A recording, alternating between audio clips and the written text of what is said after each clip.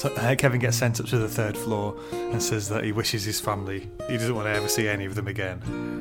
That's not unreasonable. I feel like this is the moment. It's not to talk unreasonable. That's fair enough. It's fair enough. Okay, let's bring on the mayhem then. Basically, Kevin entices these two criminals into his sort of funhouse of horror and basically tortures them for about an hour and a half. By the way, have we blown past the bit where Marv puts a nail through his foot? Oh yeah. Hello, welcome, and Merry Christmas to you all. From Shark Liver Oil, I'm Matt. I'm Dave, hello. And it's that time of the year again. Wonderful, isn't it, Matt? Isn't it great? It's the most wonderful time of the year. Come on, Dave. I don't know the words. B, I like our listeners too much to inflict my singing on them. But also C, is that an official statement from us, from a Shark Liver Oil perspective? Because you know, we make a pretty big deal out of Halloween as well. So yeah, come on, though. Come on. It's an official statement from me. At the very least. Well, as you know, I'm bang on board. I'm our resident horror skeptic. So yeah, you want to talk to me about a festival that involves hiding under the bed and being frightened of stuff, or a festival that involves eating far too much for a week? I know which one of those I prefer as an activity. Yeah, and I tell you what, just a glimpse behind the curtain here. We're not one of those podcasts, you know, or one of those podcasts that are recording the Christmas special in the summer just to play out. So they go, this is Christmas Eve, we're recording this. This is legitimate. We've got the Christmas tea on the go. Yeah. For our American listeners, just reinforcing the stereotype.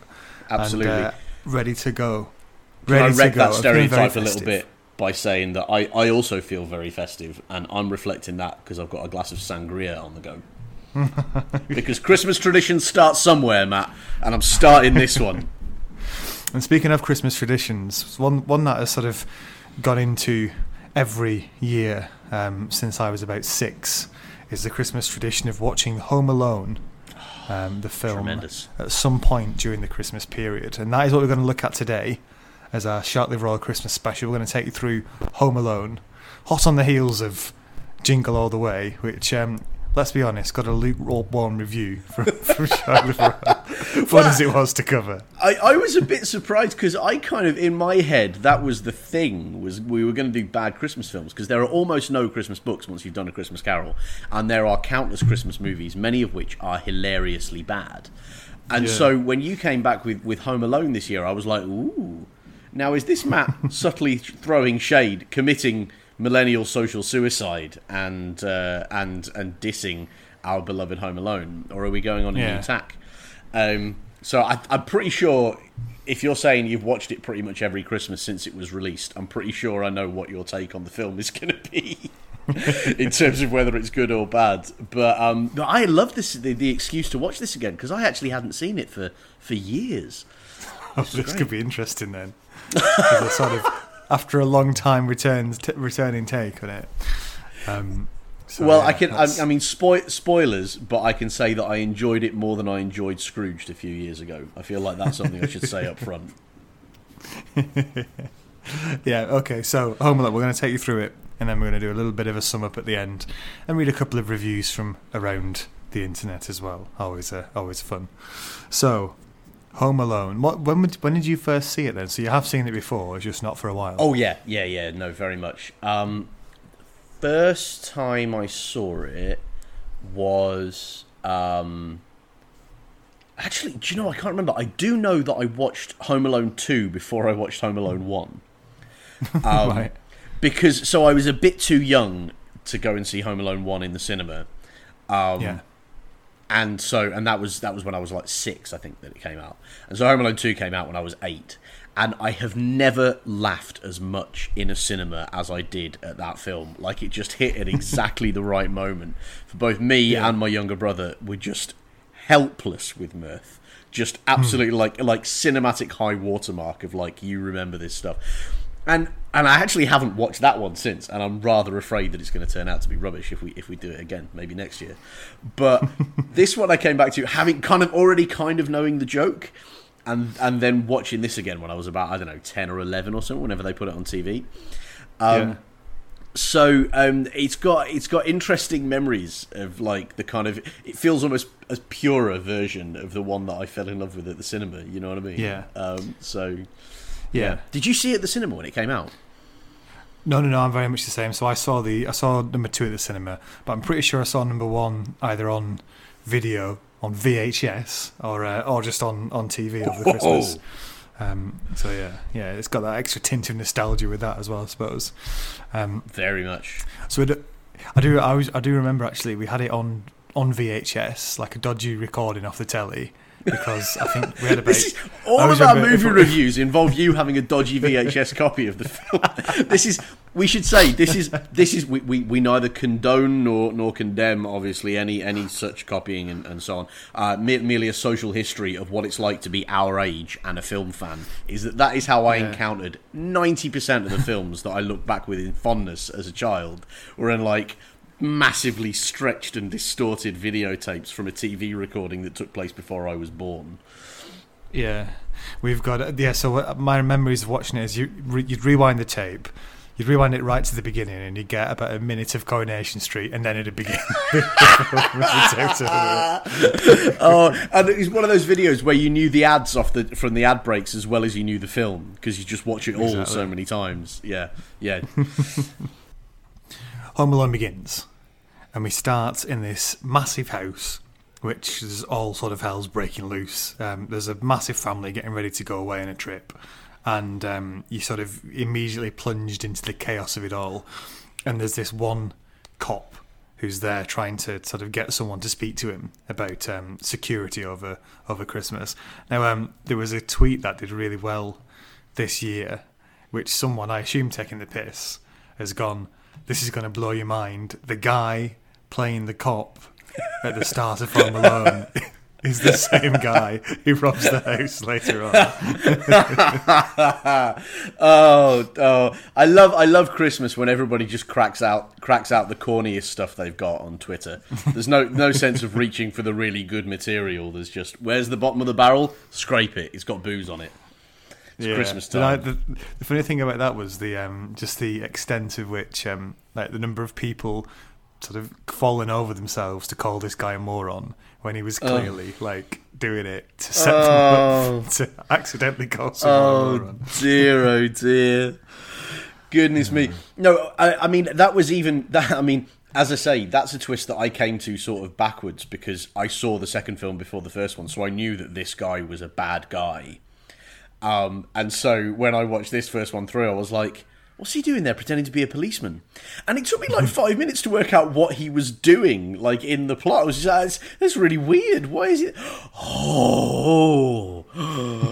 Just overwhelmed by the kind of criminal mastermind at play. Oh, yeah. So we meet Kevin for the first time as well. He's wandering around the house, basically being ignored by everybody, trying to catch the attention of people. I think he is sort of, he's a little bit naughty in that he's doing stuff that like he's getting in the way, but I think he's getting in the way just to try and get someone to pay attention to him. Yeah. And everyone's just far too busy. There's that classic line which I loved when I was a kid, and which now, as somebody with children himself, I'm like, my children must never watch this film. Was where he lies down on the bed, and his mum says, "Kevin, don't lie on the bed." And his response is, "Get off the phone and make me, why don't you?" And I'm like, oh, that's really funny and completely adorable. And I understand why Macaulay Culkin made so much money as a child star. And if my children ever speak to me that way, they're looking at the business end of absolutely no dessert for a week. Like, you know what I mean? That's why, you little... He gets told to pack his suitcase, and this creates a sudden level of panic. He's like, "Pack my suitcase." He's asking all his like cousins and brothers and sisters whether what he's supposed to do, and none of them want to help him. And there's this one little girl who says, "You're what the French call les incompetents," which it took me a long time to sort of discover what that meant. So I was just like, "Well, know what that means," and I never followed it up until I was like in secondary school. Oh, that's really... I mean, so you honestly believed that you'd been kind of outmaneuvered French vocabulary-wise by a fictional American 11-year-old? Yeah. I mean, you underestimate yourself, Matt. I really think you probably have more in it. Although I'll say that for a long time I didn't get what that joke was either. You're what the French call les incompetents. And she's the one that's supposed to be sort of being vaguely nice to him. Yeah. Dude, bananas. That's Everybody else is just like, fuck off, kid, you bother me. And she's at least holding a conversation with him, even though she ends it by going, also, you're useless and pointless. Bye. Yeah, I think my favourite one in this sort of whole section, there are two really great insults that get sent to Kevin's way. One for creativity and one for just sheer meanness. The creativity one is when Buzz calls him Flemwad. Yes, that's exactly what I was going to say. Oh, goodness. I don't understand how the kid who plays Gus has had a career after this, because he nailed that character so horribly perfectly and so hateably that you wouldn't want to watch him in anything else. And the other one is this ginger kid who says, Kevin, you're such a disease. Oh, goodness. Such a disease. Now, I have a difficult position here, because this whole scene is, we're sympathising with the younger sibling here. And the thing is, I am an older sibling. So, this time through particularly, it brought me kind of close-ish to a sort of little moment of clarity on myself. Because I'm like, shit, was I like this as a child towards my younger sibling? That's awful. Yeah, Kevin decides it's awful. He sort of, in the middle of all this, he starts jumping up and down on the landing. He's shouting, when I grow up and get married, I'm living alone. It's bad news for his missus. It's such great, line writing for kids, because there's a lot of shit that Kevin McAllister does in this film which have as much relationship to the behaviour of an actual 9-year-old as they do to orbital dynamics of the rings of Saturn. But that line, I can absolutely hear a 9-year-old saying that, and really meaning it as well, really being that's how they choose to express their rage. When I grow up and get married, I'm living alone, and then everybody in the house has to not laugh. Yeah, I think part of the success of Home Alone is that it's so ridiculous later on, but the start of it, a lot of what happens amongst the family is grounded in you can recognise it. It's quite well observed how a large family interacts with each other, especially the brothers and sisters. Yeah. There's this bit where Kevin goes into Buzz's room because he doesn't want to sleep on the third floor with his other cousin Fuller, because he wets the bed, and asks if he can sleep in his older brother's room, and Buzz says, I wouldn't let you sleep in here if you were growing on my arse. Which is, again, just a needlessly mean but hilarious thing to say, and something I could imagine siblings saying to each other casually. Oh, absolutely. And obviously it makes all the stuff that happens later when Kevin raids the sort of 9-year-old's treasure trove that is a 13-year-old's secret things. Makes it all the sweeter, all of that raiding that goes on later on. Yeah. He also takes the opportunity, Buzz, here to wind Kevin up with the story of Old Man Marley, because there's this old chap outside salting the sidewalk, as he says. Yeah. And he makes up this whole story of how he's a mass murderer, and he hides the bodies in the salt and turns them into mummies. And again, I bought it when I was a kid. Now I'm looking at it going, you wouldn't even get half a person in there. And I find it very sad, right, that this macabre moment in this kids' movie has brought me closer than I would otherwise like to genuinely considering the practicalities of mummifying recently murdered people. That's my journey away from Home Alone. Is I start with the slapstick, end with no. Come on, if you're going to be a serial killer, you've got to do it completely differently. I'm in need of a Christmas break, Matt, is what I'm saying here. I love the way he delivers the line. He walks up and down the road, salting the sidewalk with such great menace. It's a really great job that this kid does. He walks up and down, salting the sidewalk, which is it's about as mundane as saying he goes into the kitchen and makes a cup of tea. He's just doing something normal, but it sounds really sinister. That's incredible. He walks out of his house at the start of the day, call it 8:15 for 8:30, and catches the bus to go to work. Every day. On the way home, some light groceries. Come with me. to the Twilight Zone. Yeah, so he's so that sort of as a bit of setup for later on as well. But then go down into the kitchen and Buzz eats all of the margarita pizza, which is the only type of pizza that Kevin will eat, which I always considered a bit strange, but we'll let it go. Absolutely. Well, no, again, my younger brother was quite a fussy eater, so I was bang alongside that. But again, so, and this is a theme that I think we're going to come back to throughout this podcast, right, is the extent to which Home Alone is a complete fantasy world. Yeah. And not just the fact that you can hit people in the face with a blowtorch and, it's not grievous bodily harm. But also the fact that if I'd have tried that shit in my household, goodness me, the rollicking I would have been due for. If there was one pizza the only pizza my brother would eat, and I purposefully eaten it all before he got to the table, no matter how many people there were in the house, that would have been the end of days. And quite rightly. Yeah, Buzz gets away with far too much, doesn't he? Here he does. I noticed the bit where he's like sort of got that thing where the dad Peter, when they're all going in for pizza, he's like, Peter has this like half conversation with the cop who's trying to take responsibility for the security of his house, and Buzz comes downstairs and does this kind of like man-to-man tap on the back of the shoulder. Come on, Dad, good old boy, come on. And the dad's going for it. Like, this is a man who is absolutely definitely gonna buy Buzz the Mercedes that he asks for and shouldn't when he's 17 years old, and buy him a second one when he wraps that around a lamppost on the first night. Do you know what I mean? That is absolutely how this guy's fathering style is going down. If I'm jolly enough and smile enough, I can just get through anything. Who wants a beer? It's always a source of mystery to me exactly what job Kevin's dad does, because they seem to be fabulously wealthy. Like, the house is enormous, and then the year after, like when they go to New York, they seem like a very well-off family. I'm not sure what job it is he does or anything. It's never mentioned. It's just sort of taken as given that these guys are really well off, which is another reason why it's quite an achievement to make it so relatable. Yes, I mean, obviously that's very, very true. And whatever it is that Peter does, clearly his brother Frank does not do the same thing, or does, and is an unbelievable tight arse about it.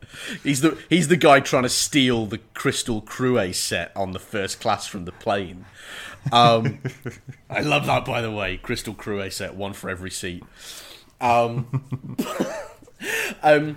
yeah, it is a bit curious, and this actually this gives me reason for a slight detour, if you'll indulge me. So I work for charities abroad, and that means that I meet all sorts of very, very strange people, and I have actually had cause to be friends with a family with many children whose source of income was not wholly clear, and whose professional standing was, let us say, a touch opaque. And I'm pretty convinced that the dad of this family was a secret agent. That he was like, because there was some good money, but you ever asked him what he did? He was like Olympic standard at getting you talking about the football inside 30 seconds after asking the question. It was just unbelievably good. So, theory, here it is. Peter McAllister is a spook. He is a secret agent. He is on Mr. President's Secret Service, and that involves going to Paris first class for some reason with all of his children. I haven't filled in the gaps, but that's the theory, and I'm going with it. See, I have a different theory, and it's based entirely upon one feature of the house, and it's the fact that there's a M on the doorknob of the front door. It makes me think he's a gangster. It's just the kind of thing a gangster. It's such a gangster move, isn't it? That's incredible. And it is. I mean, it's set in Chicago. Yeah. Like, is he a descendant of Al Capone, do you think? Is this where Al Capone's vault was? Because I noticed that their house, and we'll see this later on, because there's a bit where he runs through the neighbour's house much, much later on, right? Yeah. And that house is a much smaller and less impressive dwelling, but it's on the same street. Like, leading me to sort of conclude that maybe all the houses around here are normal, And Peter McAllister has just somehow mysteriously come into a phenomenal fortune and built this unbelievable mansion. Just like, and everybody's so frightened that they're not mentioning it, and everybody else in the community is like, no, it's perfectly normal. I mean, when he moved in, it was the same sort of 2 up, 2 down as the rest of us have, but now, bloody hell, he's got all sorts in there.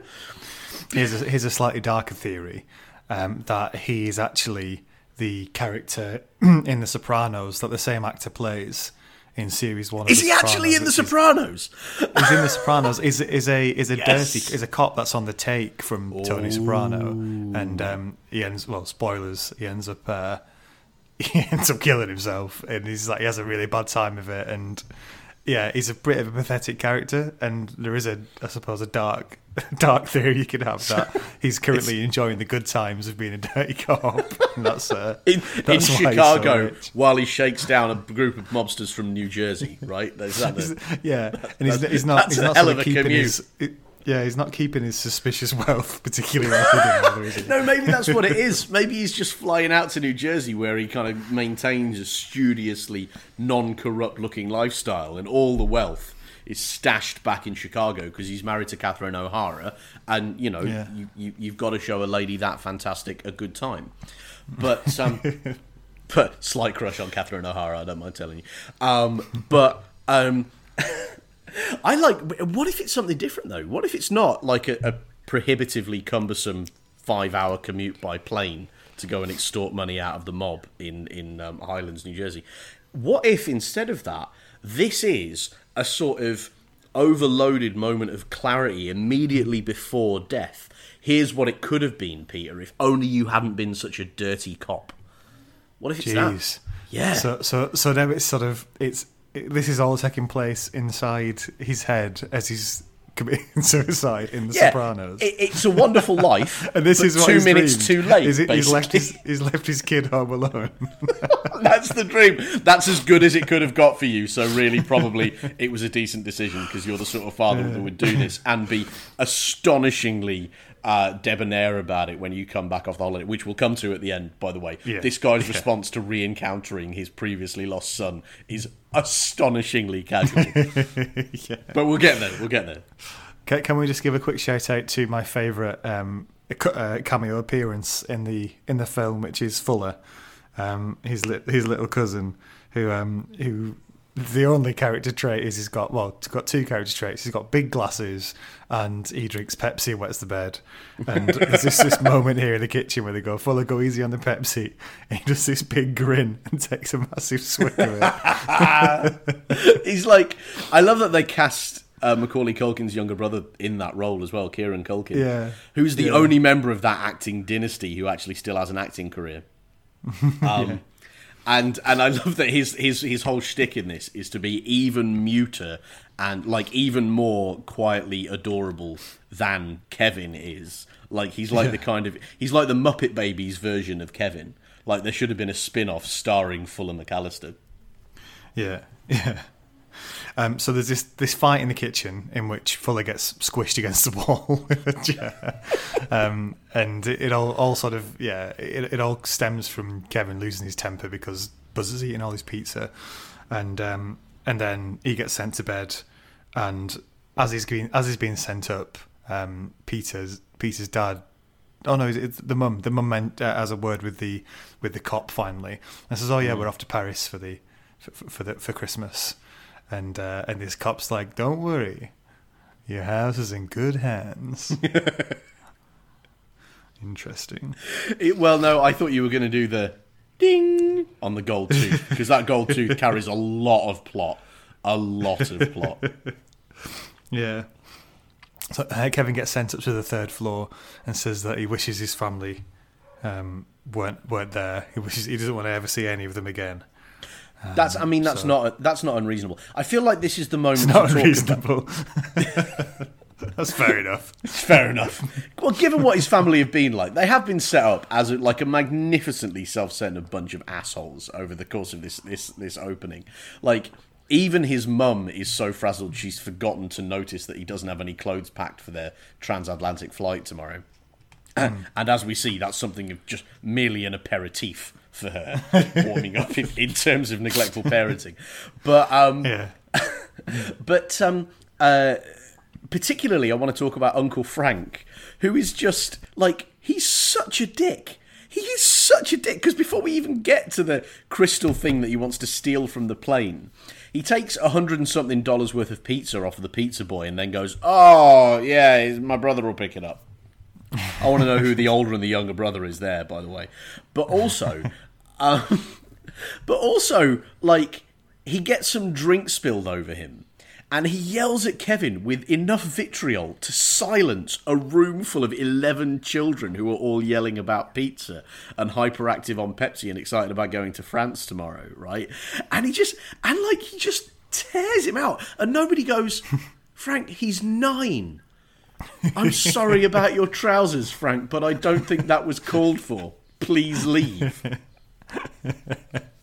Like, nobody calls him out on it, and that's just astounding to me. Like, of all the things, like, I would tell you that I think accidentally leaving a child behind on your way to a transatlantic flight is pretty neglectful. But actually, in the shit parenting stakes, Uncle Frank is so far out in front that everybody else looks like a paragon of parental virtue.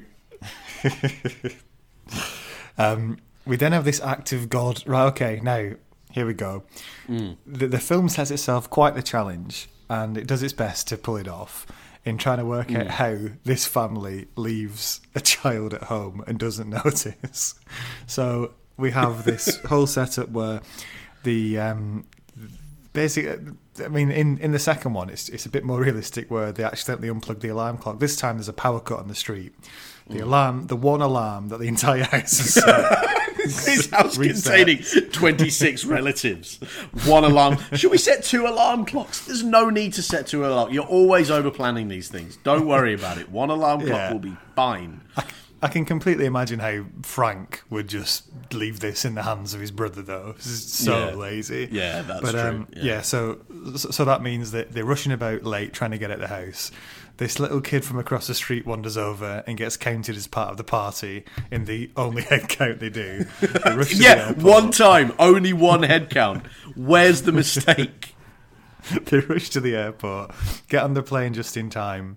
They don't check the tickets, and then one of my favourite bits, and you've already alluded to this, one of my favourite reasons they don't realise is because the 4 adults are all riding in first class, and they've stuck all the kids in the back and haven't even bothered to check if they're all sitting down. They've just, I assume they've got to the gate, and then they've just moved into the first class area and just left the kids to wander off into coach. Like, now here is the thing. There were 2 responses that my wife and I had to watching this. We have very small children.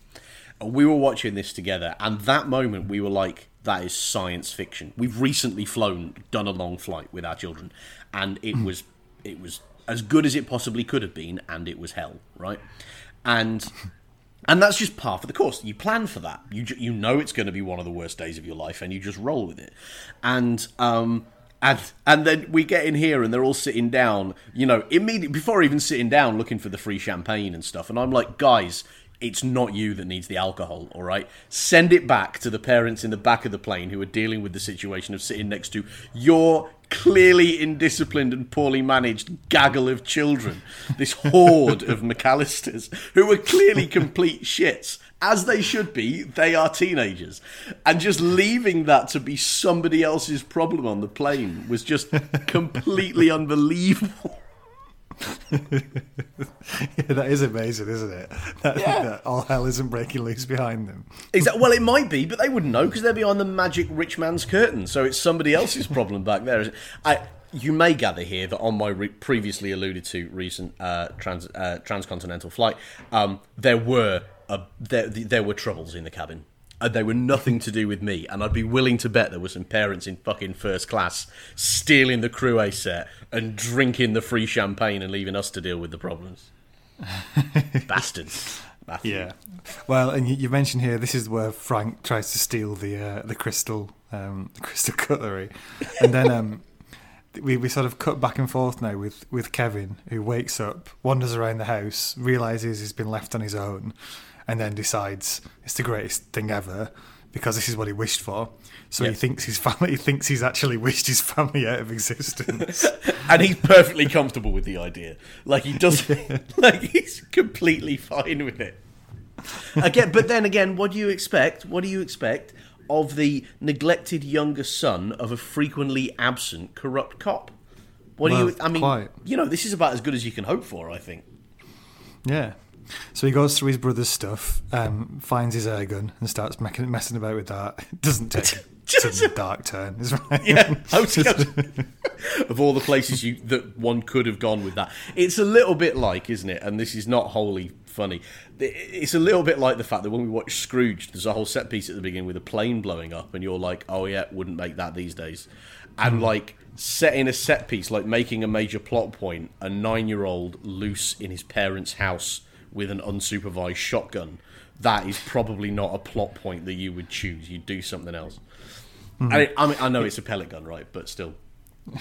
He stuffs his face with that marshmallows and ice cream, watches this great film, which I always wondered whether it was real, but it's not. It's been like a spoof made especially for the film. It's called Angels with Dirty Faces, and this is the one where this guy, it's a gangster film, and this guy shows up like, you got the money? Snake sent me. It's like, I got you, man.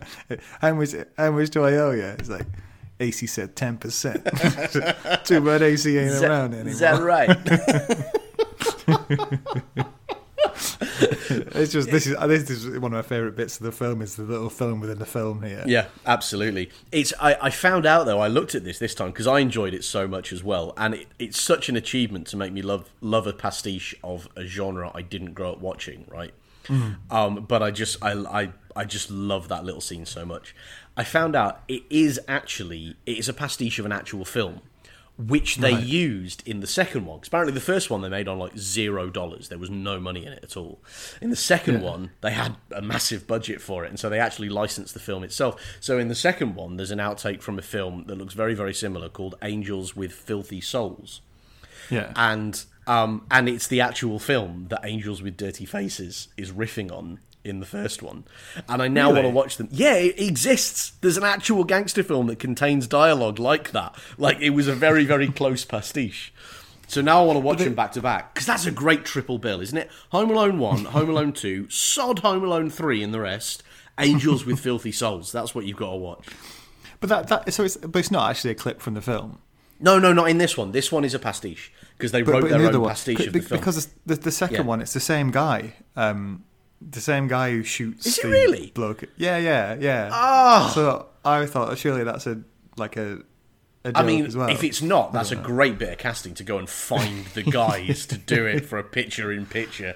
I really want that to be true, but now I'm a bit sad that it might not be. Yeah, I'm not sure it is, but you never know. We could know. We could research. We could look at Matt. Listen, we've been doing this podcast for a while. There are some traditions you can't break. And the classic, is that true? We will never know. We'll never know. Wikipedia He said, right sitting in front of a machine that literally gives him access to the whole sum of human knowledge from the start of sentient thought till today. I've no idea. I haven't a clue. I'm not looking it up. Anyway, this is the moment where his mum finally remembers that Kevin isn't on the plane. And that's they go through all the things that they thought they might have forgotten at first, including not setting the video recorder and not closing up the garage, and then they realise, and they left a 9-year-old son at home. I love that when she's going through the list of things that could have gone wrong, she gets to the garage first. You know what I mean? Yeah. Like, yeah. Meanwhile, Kevin's sledging down the stairs, which I always thought was just if I had a house with the house I grew up in had stairs that faced the door. I never quite sort of plucked up it wasn't quite, the stairs didn't direct, because I do remember looking at our stairs and thinking, can I do this myself? And the stairs didn't quite line up. The stairs ended, there was a wall and the door was just next to it, so I'd have had to steer through, and I never really quite had an idea how to do that, so I didn't try this at home. I wouldn't recommend it to anyone else. I think that sounds some pretty solid decision making on your parents' part. They will never know how lucky they were to have decided to buy a house on the off chance where the front door and the stairs were not perfectly aligned for launch purposes. Yeah. We also are reintroduced to the cop in his new sort of his true form, if you like, with his goofy mate, and it's these two criminals. This moment where basically to explain what the guy's been doing as an undercover cop, he says, "I know exactly what time all the houses' lights are going to turn on because he got them on timers," and he points to each one and the lights come on. Now, when I was little, I didn't quite get that connection. I just thought he had some kind of machine in the car that was turning the lights on.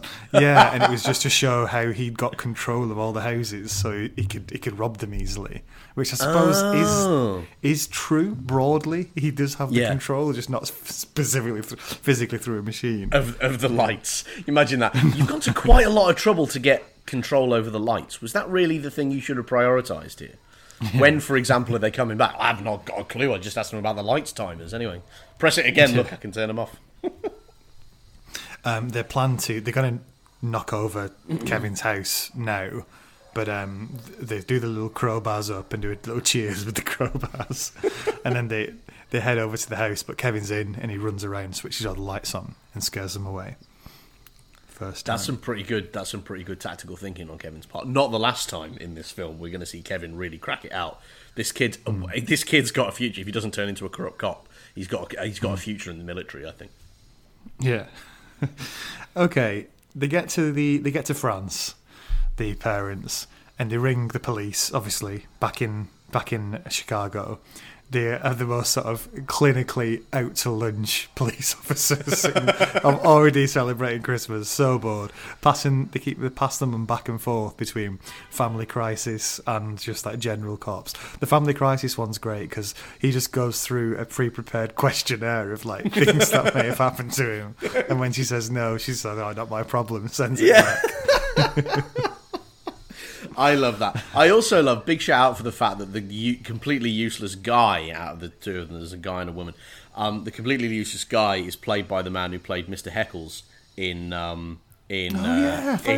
Friends, and subsequently appeared in the Breaking Bad movies. That is a hell of a career right there. Friends, Breaking Bad, and Home Alone. You'd retire happy, wouldn't you, at the end of that trip? Yeah. They send this beat cop round who knocks on the door, but Kevin's really scared because he's just seen Old Man Marley. So not unreasonably. Yeah. So the cop knocks on the door, gets no answer, and just goes, there's no one in. The house is locked up. Tell him to count the kids again. And that's it. The police then wash their hands of it. This movie is coming off as a surprisingly harsh indictment of law enforcement, isn't it? Between Peter McAllister, the corrupt cop, and his ill-gotten gains, his ill-gotten mansion, and this cop who, like, what were you expecting to happen? You go and knock on the door. Hey, I'm another unknown grown-up. How about you let me in and I'll sort it all out for you? Of course he's going to hide. He's lucky that he didn't crack out the firepower then and there. My goodness. Yeah, I just love the report of a missing child, and that is the extent of their involvement. They knock on the door. There's nobody in the house, therefore, that's it. It's all fine. He's probably there's nowhere fine. else a missing child would be than in his own house. Yeah, if he's in there, he's probably fine. What could go wrong? He's 9, you know. Well, he's alone by himself. He's 9 years. It's the 80s. It's America. Come on. It's not as if there's firearms in there. Oh, wait. Yeah. So that's where we get to with the police. And they say, tell them to check again. Mum then decides, I'm going to, by some way or another, get a flight home. It's busy because it's Christmas, but surely there's got to be a cancellation at some point. So I'm going to wait at the airport. Dad is like, yeah, okay, good for you. I'm off to enjoy my holiday.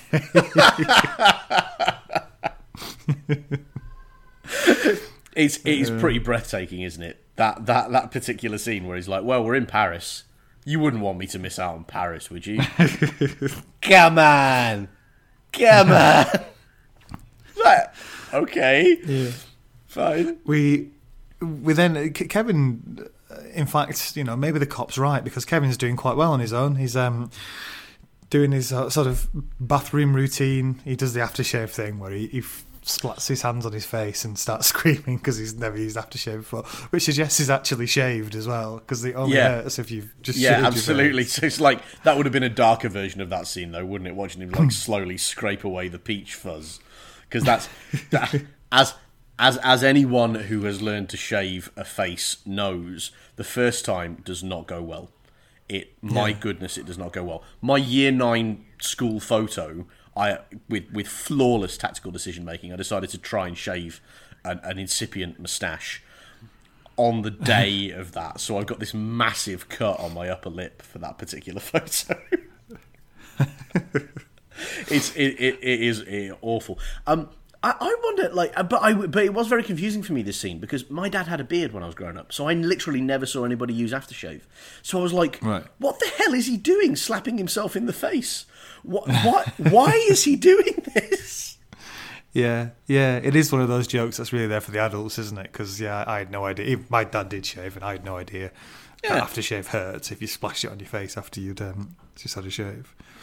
Right. Yeah. He goes out on this shopping trip to buy a toothbrush. Has a run-in with old man Marley again, so runs away. Manages to give the slip to this police officer and this store assistant called Jimmy. It's Jimmy, stop him! And this kid just looks up. This like fresh-faced all-American hero can't outsprint a 9-year-old. I love this. He does it. He runs literally to the threshold of the shop that employs him, goes, not my problem anymore, looks for a policeman and goes, have him, yeah? Fattest, oldest cop he can find, as you chase after him. And the cop does it as well. Absolutely top marks to that particular cop, rather than going, what's he had? Is it bar of soap? Fine. I don't care. Yeah. He stole a toothbrush. I'm heartbroken for you. But I do like this. This is a great example of, from this era of Hollywood filmmaking, it was apparently a sort of orthodoxy amongst Hollywood producers that if you didn't have an action beat every 10 pages, so every 10 minutes of the film, people would stop paying attention and lose interest in the film. And so they would... And one of the things I noticed about this film is that it spends a long time setting up the kind of House of Fun thing sequence. Which is what everybody remembers about the film. And so this is this little thing with the running across the ice and that, and chasing and sliding and all that sort of thing.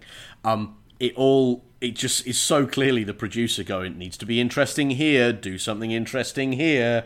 And they're like, I don't know, ice, running, sliding, hockey. That'll do. It's fine. It's for kids. And like all the way through this film, they were so clearly working really hard to justify the fact that they were making everybody wait an hour before the action sequence started. Yeah. I do like the moment where he escapes and he's walking home with his toothbrush all fed up and he just says, I'm a fugitive. And again, where's he learned that language from, Matt? Dirty Peter McAllister.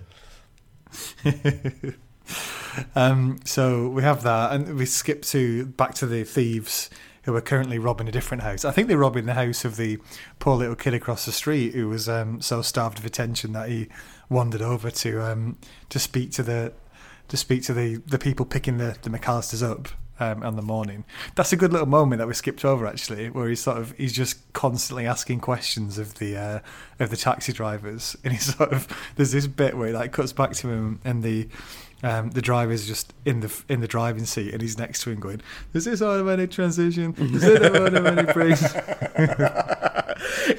That little performance from that kid is amazing, and particularly because it reminded me now of something which it could not have reminded me of at the time, because I hadn't seen the films, because my parents are responsible people. Have you ever seen any of the Jay and Silent Bob movies? Yeah. Like Dogma and Clerks and Chasing Amy and that. That is a young Jason Mewes, if ever I saw it. Sort of monotonic, kind of like, I've got lots of things to say, I'm not really paying attention to what you're saying, I've got this to say, this is amazing. It's like Jason Mewes before he learned to swear, which I concede is really quite young. But it was brilliant. I really felt like I was watching kind of a young Jay before he's found Silent Bob. Yeah. That was sort of the origin story. Oh, wouldn't it be wonderful? Again, I noticed they're from New Jersey as well, eh? There you go. All of this, yeah. Matt, all of this, it fits. It all fits. Headcanon. Headcanon. I think this is the part of the film where it does slow down a little bit. There's a few things we can probably rattle through. So Kevin has a run-in. I think his first run-in with the robbers, and recognises Joe Pesci not because it's Joe Pesci, because he's got the gold tooth, and he gives him the slip by hiding in the nativity thing at the church.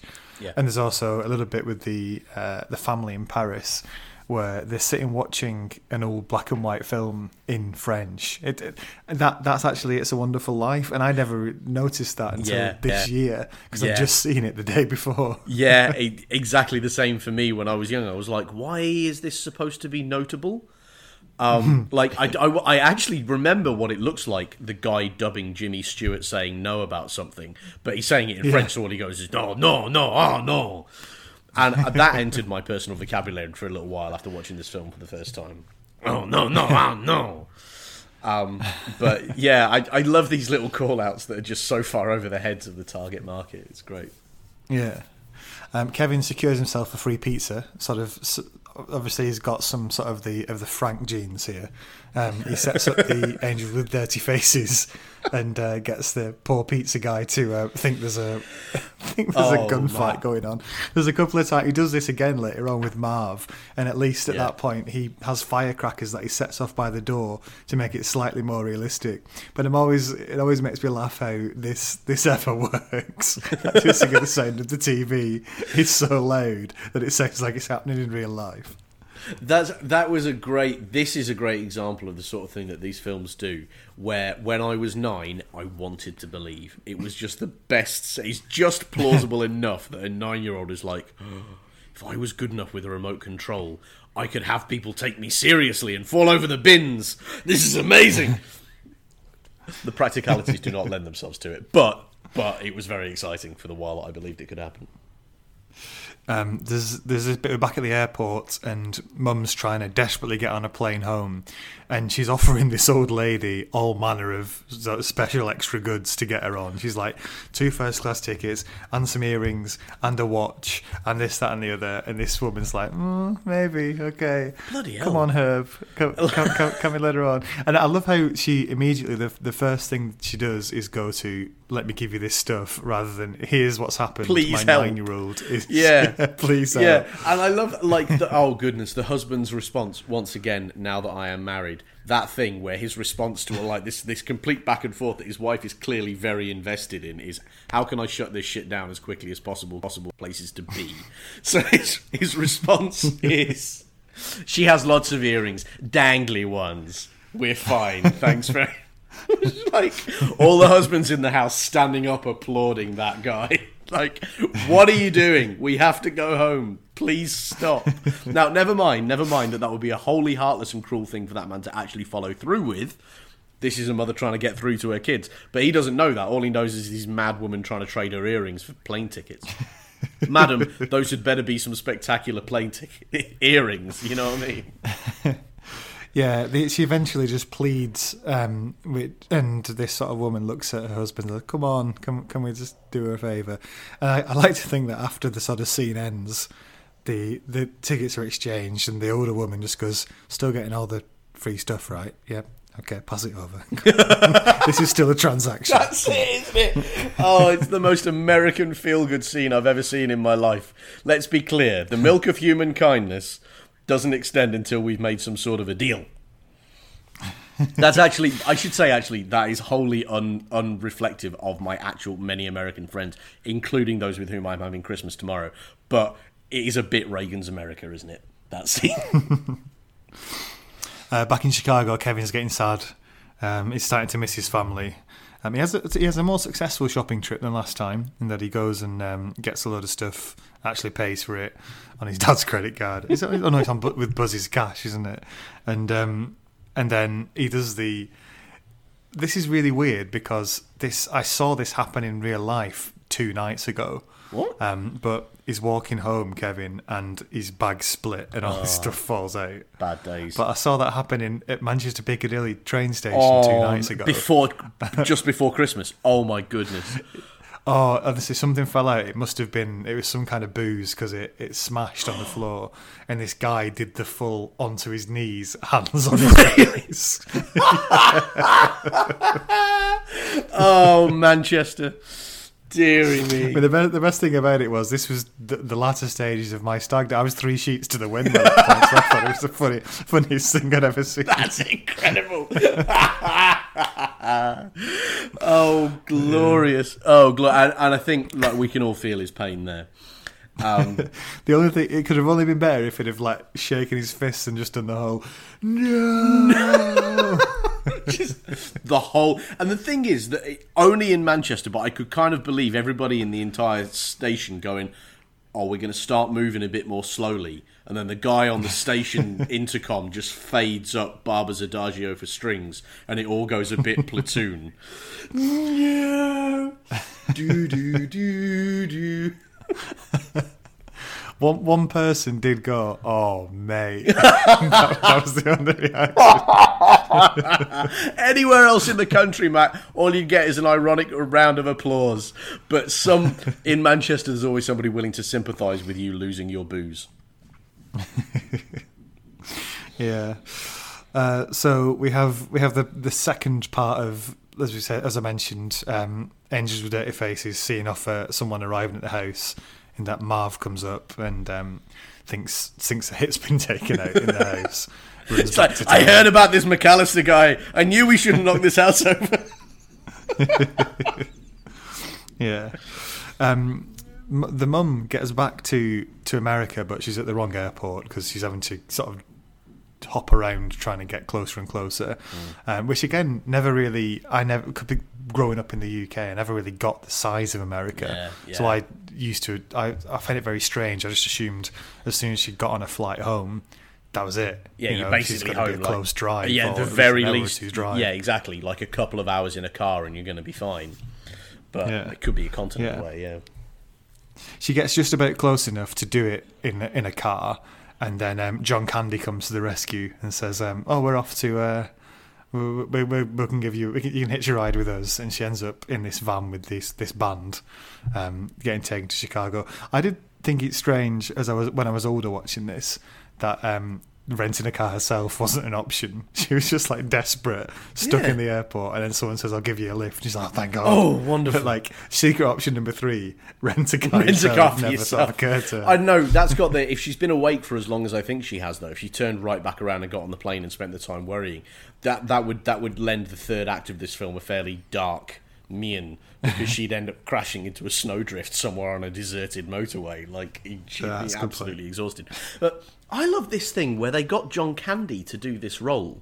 Like, and I looked at it, this is like 3 years after Planes, Trains and Automobiles, right? So, So this is the Planes, Trains and Automobiles sequence. And Planes, Trains and Automobiles was a John Hughes movie as well. So, like, it's this kind of self-referential type thing, which I'm not sure you would have got away with if you hadn't have put John Candy in the role. John Candy did it for free, or he did it for like as a favour to the guy who's because there's no money in it. He was a massive star at the time. I read that they only had him for 1 day on set, and they shot for 23 hours because they had so much complicated shit to do. Because you think about it, you've got the sequence where they're playing in the back of the van. You've got to do the music number and the drive-in, and you've got to have a whole airport set up for him to deliver his lines and do all of that stuff. His lines, which by the way, I appreciate so much more now than I did when I was 9 years old. The idea of a guy wanting to be friendly and helpful, but then just getting a little bit self-centered and talking about how many great polka hits he and his band had in the 60s. That's like, that is gold. Polka twist. Polka, like... polka. No? John Candy's appearance in this film as well. John Candy and Catherine O'Hara together allow me to do something which all families with sort of Canadian heritage, which my wife is Canadian, have to do whenever there's a really successful Hollywood movie which has actors in it who are from Canada who make it palpably better than it otherwise would be. You have to tell everybody in the room that they're Canadian. You just have to. Like, there's no option. Even if everybody in the room is Canadian and everybody knows, you've got to be like, John Candy's Canadian.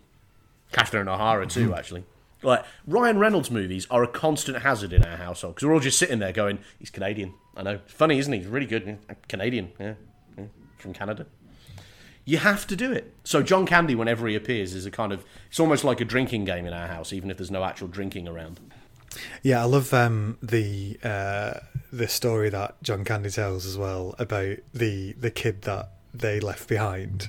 And it's like, it was fine. He came around after a few months, started talking again. And the thing is that he delivers it with that absolutely perfect, like, I'm going to try and make you feel better now, and I clearly haven't thought through what's about to come out of my own face. That didn't. Oh, I'm sorry. I'll just go but it seems to comfort her being in a van full of all these complete losers who have failed their families left, right, and upside down.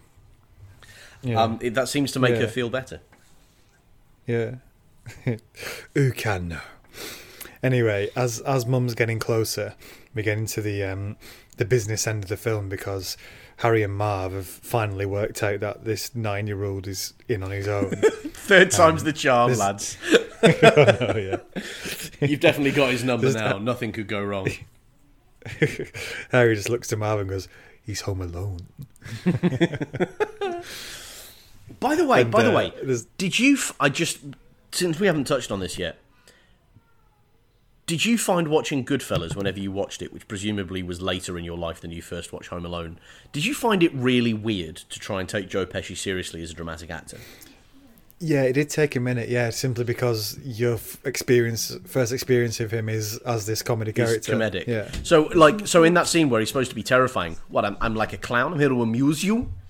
That one, I'm just waiting for the gold tooth to go ting, you know what I mean? It's... Yeah. I suppose it'd be like your first experience of Arnie being the guy in Jingle All the Way, and then you see him in Terminator. You're like, am I supposed to be frightened of him because he is not frightening? Another pervert. Anyway. Sorry. Oh, God. Don't make me revisit all of the laugh lines from that film. We'll never get finished. Yeah, so Harry and Marv decide, right, tonight we're going to do the house with this kid in it. Doesn't seem to be at all worried about that. They're just gonna rob the house and deal with the child somehow. They say I like the thing where Marv goes, "Kids are scared of the dark," and Harry's just like, "You're scared of the dark too." Marv is a really good, terrible character. He's really pathetic and somehow threatening at the same time, and funny. Yeah. That performance doesn't get the props it deserves, I think, because it's part of a two-headed character, the other of whom has won an Oscar. Yeah. Yeah, apparently he wasn't the first. When they first started shooting Home Alone, he wasn't on the cast. He was swapped in quite late. What, Joe Pesci or the other guy, Daniel? No, the other guy, the guy who plays Marv. Yeah. Wow, he does it really, really well. But it was an inspired late choice, late edition, wasn't it? Absolutely. Yeah. I think he's the best at the sort of physical comedy as well. He's really good at taking a fall. Yeah. As we'll see later. Yeah. A bit of downtime before the battle for the house really gets underway. So Kevin goes to Father Christmas to wish for his family back. Finds a bit of a fed up Father Christmas, and who gives it. I think looking back on it, what this guy must have thought as this kid runs up to him and says, I've got a Christmas wish. He's like, okay, what is it? I wish for my family back. Yeah. You just think, oh, tragic. Yeah, I know. Gives him a couple of Tic Tacs to exactly. The way that scene is played up to that point is quite funny, and in that kind of there's a bit of an edge on it in that kind of 80s John Hughesy type way. But then after he delivers that line, and I'm thinking of it from the Santa's perspective, how does he not just break down crying there? And I suppose his then response to try and give him a couple of Tic Tacs is this is all I've got as a way of saying sorry or whatever. But again, in this day and age, that is not how that Santa would respond. I am not giving unlicensed sweets to this child in a public place. That's just not the way it's going to go because somebody's going to shoot me. I love the little beat as well after Kevin wanders off. Yeah. he gets in his car and the car doesn't start. His head just go, oh. You know it's brilliant because you just hear him go, "Son of a," and it's perfect. He also goes to church, Kevin, and finally gets this. He finally meets Old Man Marley properly, and they speak about this guy who's, the old man who's estranged from his son because they don't speak anymore, and Kevin gives him some words of wisdom, and they have their little moment together. My favourite bit of this whole bit is where Kevin says that one of his friends was got beat up at school because a rumour went round that he was wearing dinosaur pyjamas.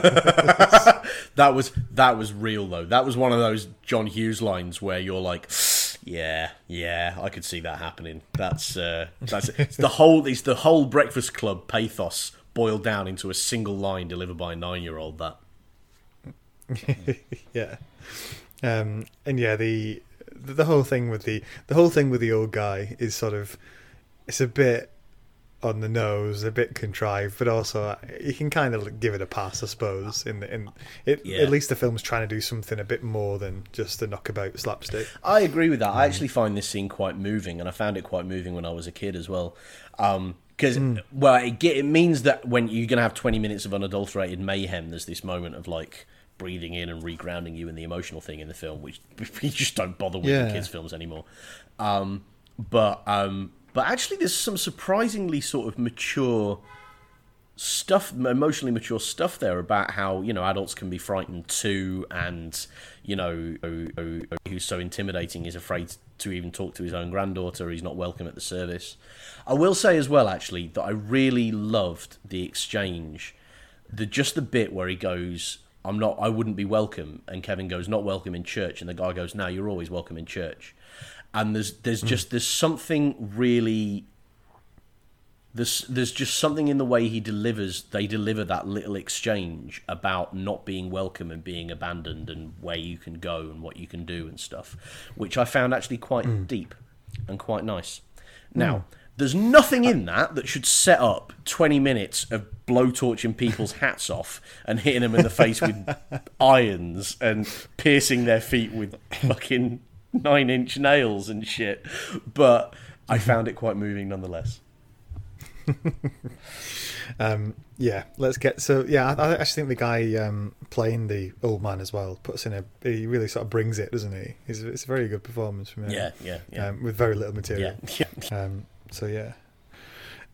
Okay, let's bring on the mayhem then. So this is what Home Alone's famous for. It's basically Kevin entices these two criminals into his sort of funhouse of horror and basically tortures them for about an hour and a half. And it is funny because this is the joke in the film that we're all expecting. But where did he come up with this plan? It's quite a nicely drawn plan as well. But when he was doing it, at what point did he think the blowtorch? The blowtorch. Definitely the blowtorch. What could possibly go wrong? Yeah. So he's decided he's going to create all these traps. So successful this is that it's copied in a James Bond film a few years later. Was it? Which one? But, in Skyfall, they set up all these booby traps in there. Oh, it bloody is, isn't it? Yes, Skyfall is Home Alone, but in Scotland. Amazing. Yeah. Anyway, so what I've done here, we're going to run down all the things that happen to these poor hapless criminals, but using the help of, and I'm going to name the website because they're going to do a bit of heavy lifting for us here. Right. A website called Mental Floss has got hold of a doctor to diagnose just what the effect of each of these things would have been in real life. I am here for this. So it starts with the air gun to the face and to the balls. So the crims go around the back trying to get in the back door, and Kevin shoots them through the cat flap and then shoots Marv in the face. Doctor's diagnosis: classic air-powered projectile weapons typically have muzzle velocities of 350 feet per second or less. A BB fired at close range from such a weapon could break the skin but will not penetrate the skull, lucky for Marv. and is unlikely to penetrate Harry's scrotum, especially through the fabric. So this one isn't too bad an injury. No, that's right. He's starting bit of pain, small, but nothing too bad. Yeah, I like the fact that in this House of Horrors, the firearm is the easy option. Okay, there's a bit of hijinks around slipping around on the ice. I love the way that both of them, like when they slip on the ice, they do the whole sort of like 3 twists in the air, land on the back. But then we end up down in the basement with Marv, and he tries to switch the light on and gets an eye into the face. Sorry. It's just the print of the iron that's on his face for the rest of the film. Imagine having to put that on in makeup every morning. Now, do you know what? Before we go any further through these, there's another thing that I found out the other day that I kind of want to flag here, because if it's true, it's horrifying. Yeah. Most of these stunts, because they did it on a budget, most of these stunts were done without crash mats. And so the reason, this is true, the reason that the stunts stand up so well is that most of them were done for real. And that's the sort of thing which feels clickbaity, and I don't want that to be true, but at the same time, they do stand up remarkably well for such an old film, and there's a lot of single shot, no cutaway, crashing from the icy steps onto the hard concrete and the rest of it.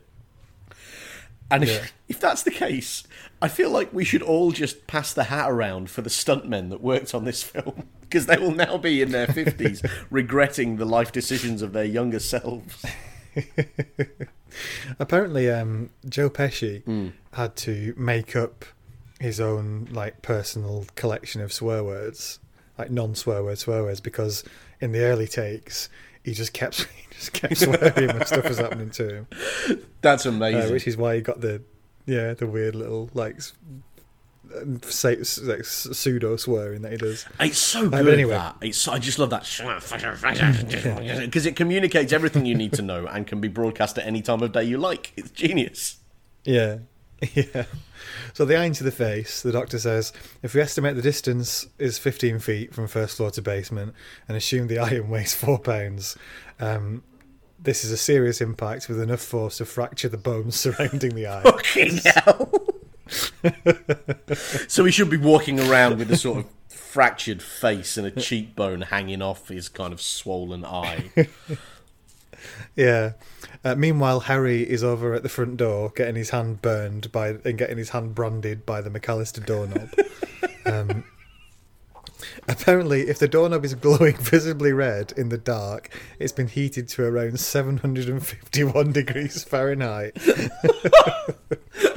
So, I mean, that was another questionable one for me, that Kevin just heats this thing up and leaves it there. Like, this house should have burned down from 2 different directions by this point. Apparently it was this. The doorknob is not quite hot enough to cause Harry's hand to burst into flames, but it's not far off. Assuming Harry doesn't lose the hand completely, he'll almost certainly have other serious complications, including high risk of infection and scar tissue that seriously limits flexibility and movement in the hand. There you go. Believe it. Shouldn't have broken into a house with a kid inside it then, should you? Huh, Joe Pesci? Well, at this point, the doctor says Kevin has moved from defending his house into sheer malice, in my opinion. At this point, I'd like to hand over to my colleague, the lawyer. Okay, next up is the blowtorch to the scalp. So Harry opens the door, and this is the one that I assume is on the posters, or certainly in the trailers.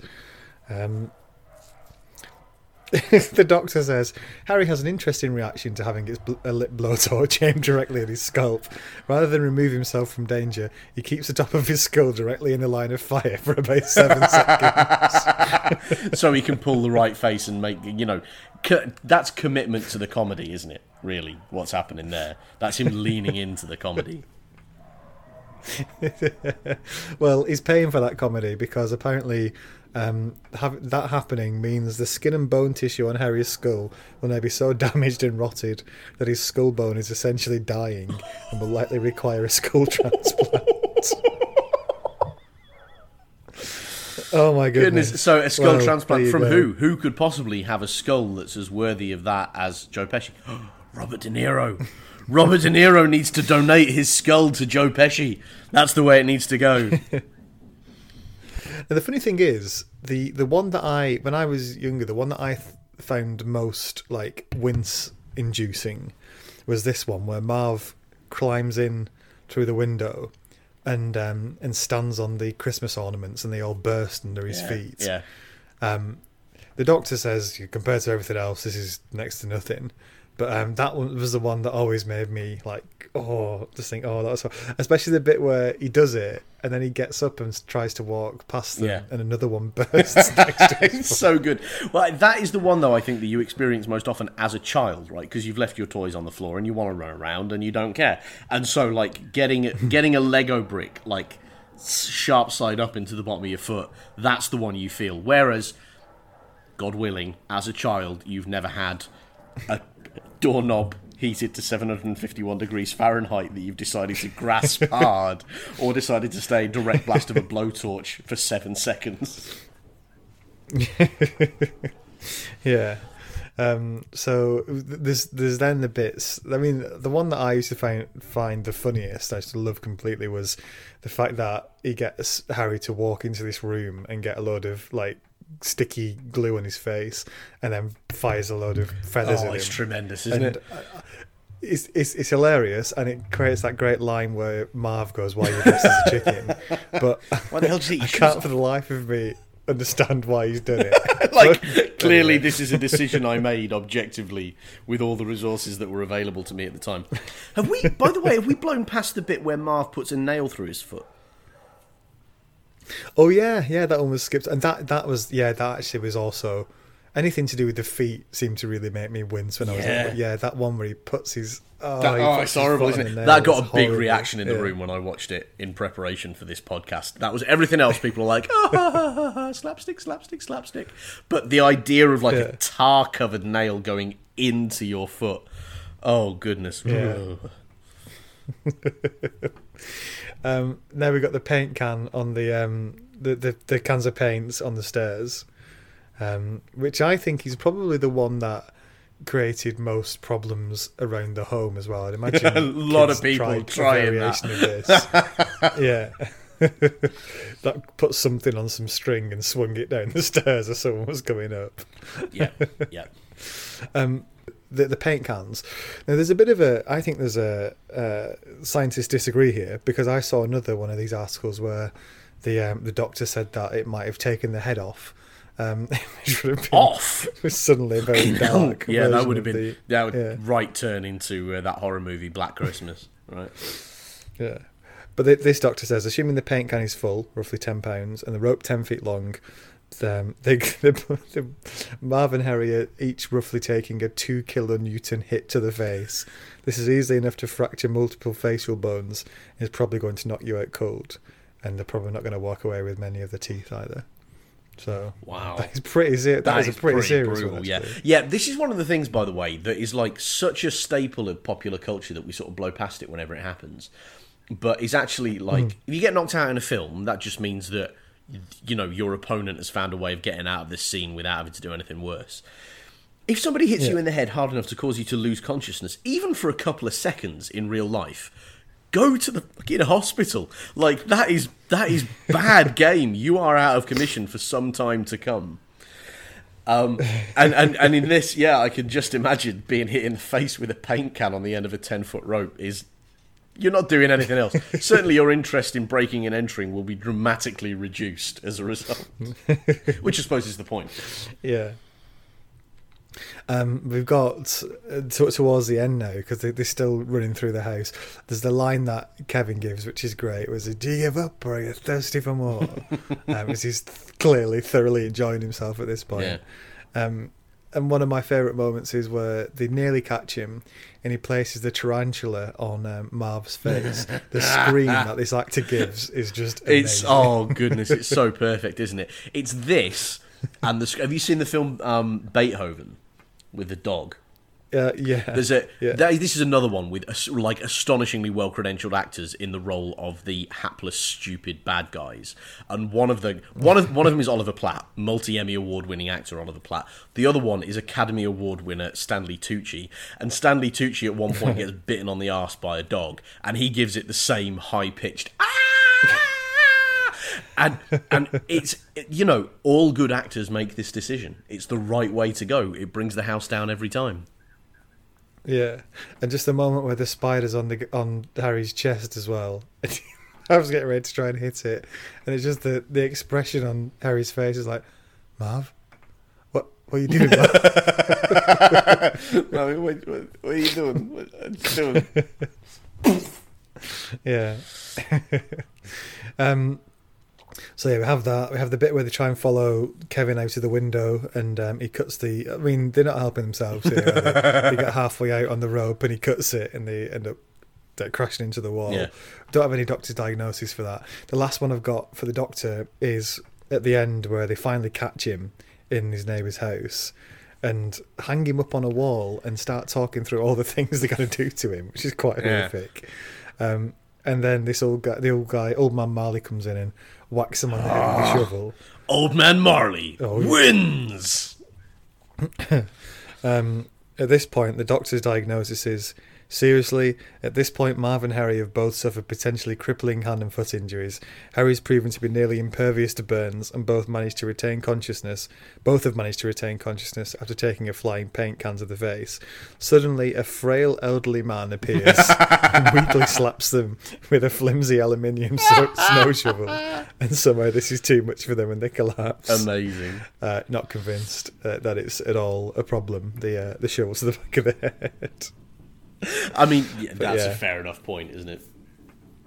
Yeah, but it's a great. It's nice that sort of long setup with the old guy appears through the film.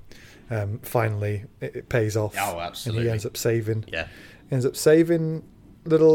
Kevin. Yeah. And there you go. There you go. I find the action sequence a little bit strangely paced, insofar as there's not like a moment where there's like this big cathartic crescendo of violent event. Like the last big thing that happens, apart from them getting essentially tickled with a snow shovel, is them swinging down to hit the wall off the rope, which is dramatic, but absolutely like wouldn't have happened.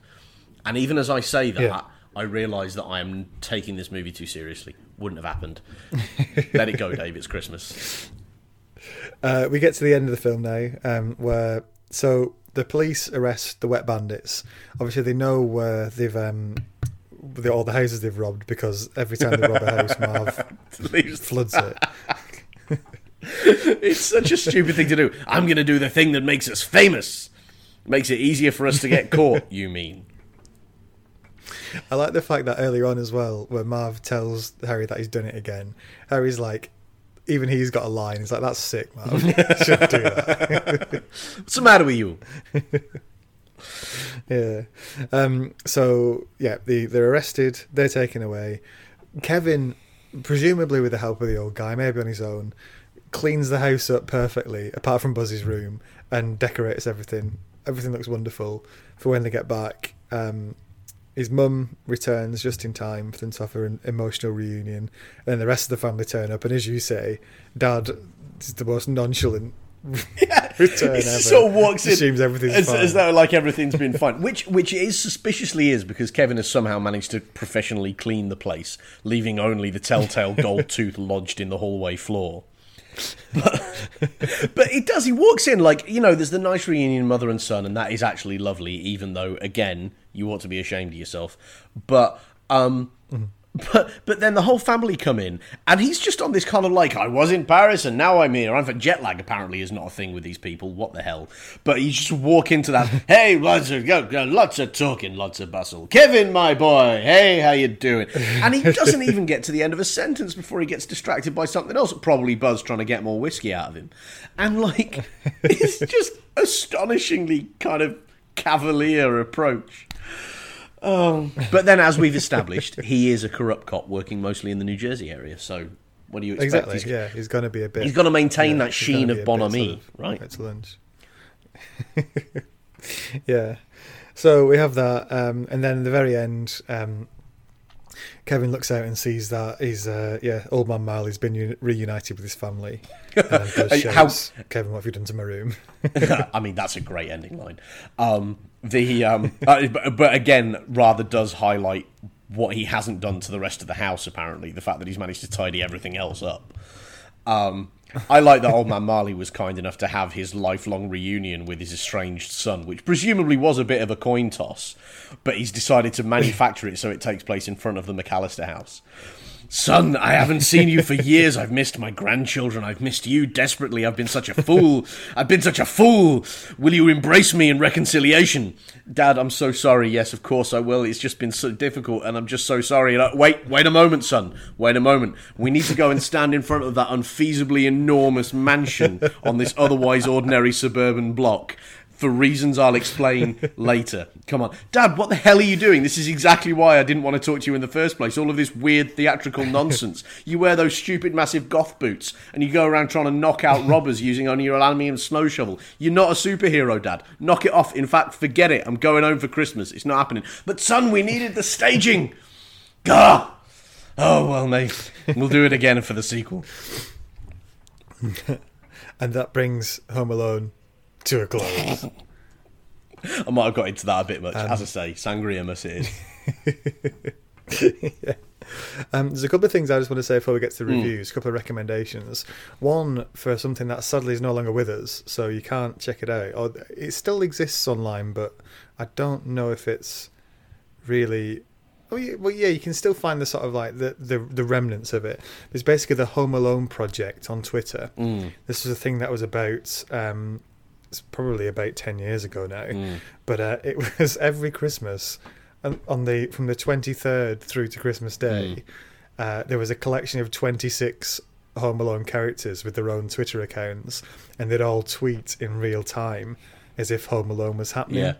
So you'd have like Harry and Marv talking to each other on Twitter, and like it was just great. If you look for HAT Project on Twitter, you can still find the sort of the gubbins of it, and you can look at all the different members that they created, all the different accounts. Yeah. But it was just great every Christmas just to sort of watch it unfold on Twitter. And by the time you got to Christmas Eve, it was just a series of the Harry and Marv accounts just going, ouch, ow. Yeah, I followed that. That was one of those things that I did way back in the early days when Twitter was something other than kind of a cesspit filled with Nazis. Was watching that, and I was just so happy that somebody thought up doing that, and this film in particular, it's tremendous. Yeah, it was great. So we've got that. The other thing I wanted to recommend was the horror recut. We'll put this on our Twitter. The horror recut of Home Alone trailer, which is basically taking all like a load of shots from Home Alone, a load of moments from it, and cutting it in a way that makes it look like a horror film. And that's probably really not difficult to do, in fairness. But yeah, we'll put that on Twitter. But it's well worth a watch. Oh, brilliant! My own contribution to this little collection of interesting and ephemera is. Somebody on Twitter I saw the other day, who, to be fair, was not a Nazi. So again, demonstrating Twitter's not that bad, I suppose. But he was telling a story about how when he's about my age, and he was saying when I was 9, me and my dad were going through an airport in America, and I saw Joe Pesci, and Home Alone 2 was my favourite film of all time at that point. So I got my dad to take me over and said hello, and Joe Pesci apparently said. Oh, hey, yeah, no, that's great. Oh, you like the film? So glad about that. Hey, kid, who's your favourite actor? And the kid goes, oh, you are. And Pesci just takes out his wallet, takes out a crisp 100, hands it over and goes, good answer, kid, and walks off. How good is that? That's class. Just imagine being Joe Pesci as you work out that's what you're going to do. Brilliant. Absolutely brilliant. Brilliant. Oh, right, okay. Shall we get on to the reviews? Yes. We've got a collection of reviews from around the internet, mostly Amazon. Here we go. because normally I source Goodreads, but because there's no book. Can you imagine the novelisation of this? Kevin swung down the paint pot. So Valerie says 5 stars, a classic. This is a classic, always worth watching, for a cosy family time, remembering the early 90s and admiring the sweet little face of Macaulay Culkin. Oh, that's nice. I mean, can't argue with that. I can't really, although sweet isn't the first word I'd use. I suppose his face is sweet. Just his actions are awful. Yeah. Colin gave it 4 stars and says, this is far from the best. The reason I say this is because there are a few things I hate about the movie. The good stuff first. The comedy, some of the greatest I've seen. I love the traps, the ice scene after Kevin shoplifts. I like the action. Where the film kicks me in the shin is the annoying parts. Kevin's scream sucks. And the fact that they play it in 3 different scenes is worse. Uncle Frank is a monster. I mean, he is. Preach. And as far as Kevin's dad's concerned, I don't care for his character. Overall, I understand that people consider Home Alone to be a classic, and it earns a decent review, 7 on 10. Hey, hang on a minute, Colin. It's stars. 4 stars. 4 stars. There we go. Okay, I'll take that. I'll take that. I can't argue with any of the elements of it for a start. The scream is rubbish, but. Dora gave it 4 stars. Not entirely sure she's telling the truth here, but she says, I tried some of these traps on my dad. It worked very well, just like the movie presented. I'm not sure if he's still physically capable of moving though. Amazing. That makes me very happy. Do you want to have a few 1 stars? Oh, I definitely do, yeah. 1 out of 10 this is given, so that would be 0.5 stars. It's Adrian. The review title is The Beginning of the End for John Hughes. And it says, set aside the preposterous setup, we're left with a movie that portrays violence without consequence. And what makes it especially irritating is that the violence is played for laughs. How funny is it to see a man hit with a can of paint? Joe Pesci deserved better. I mean, Joe Pesci, let's be clear, got paid. But also, I mean, that's not an unreasonable objection, although this is the same year that created some other astonishingly violent, like, this is, I can't name them, so I shouldn't say that, I suppose, but, like, this is the film you decide to complain about Hollywood's addiction to violence with. This one. Not all the films where just shooting the guy makes everything all right. It's this one with the paint cans that you're going to have a problem with. What? This 1 star. I'd vote negative numbers if I could. As an adult, this is a big reason I'm beginning to hate Christmas. Fucking hell! Christmas movie. My goodness. This brings to an end our coverage of Home Alone. And until the new year, have a very great Christmas and New Year. Fantastic. Can you tell this isn't scripted? Have a great Christmas and New Year. Thank you and good night. Thank you and good night.